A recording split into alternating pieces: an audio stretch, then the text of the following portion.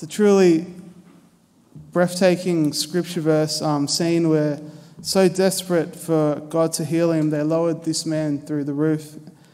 And then Jesus said, "Your sins are forgiven." And of course that created a stir. How can he forgive sins? This quarreling or doubt of the ability of Jesus to forgive sins, I might just make a harsh comment. It's not just for Jesus. I find myself or other people kind of thinking, did he really just forgive those sins? All I had to do was go to confession and say to the priest, and then gone. That's it. Confidence in the mercy of God is something that we grow in as Christians over time. Something that we lean into because it's true. See, Jesus proved that he has the ability to forgive sins. He is God. He passed that authority to the apostles, said to them, whatever you bind on earth will be loosed in heaven. Powerful language. They passed that authority on to the bishops, and by extension, priests in that through the bishop's authority, through the faculties given by the bishops, do that same thing. Through the ministry of the church, may God give you pardon and peace, and I absolve you from all your sins, Father, Son, Holy Spirit. It's this powerful authority being handed down.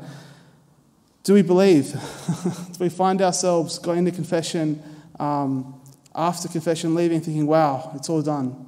It's all gone. See, when I first was converted to the faith, about a year or so later, I came to youth mission team. And there's young people doing mission in our parish. I was in Wollongong. And I didn't know much about the faith back then. I wasn't a practicing Catholic. And I went, we had a parish there we'd regularly go to pretty much every day. And they had confession every day, okay? Don't expect that here, please. But every day before Mass they had it. And so I just thought you go every day. No one told me anything, so I just went every day. Or every second day, depending on, if we had a mission or something, whatever it was, something like that. And the priest, who was an old fellow, he didn't tell me. He never told me. He was a lovely guy, he didn't mind a chat, So I'm just, yeah.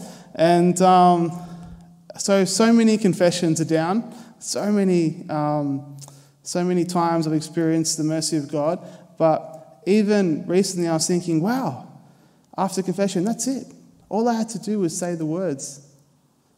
That's it. And now he's gone. All my sins, the sins I confessed and had contrition for, they're gone.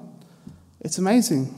And it says at the end of the gospel, we have never seen anything like this. We have never seen anything. See, this gift that we have should fill us with awe.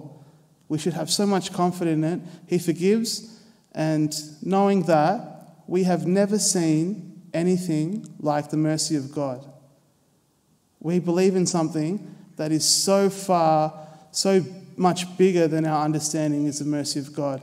It confounds us. When we encounter it, it's just, this is so massive, this raging mercy that is just there for us, and it wipes away all sin that we bring to him. So, beautiful gospel today. Let's really reflect on the mercy of God. Do we believe in it?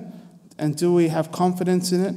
Because there's nothing like we've ever seen is the mercy of God. Amen.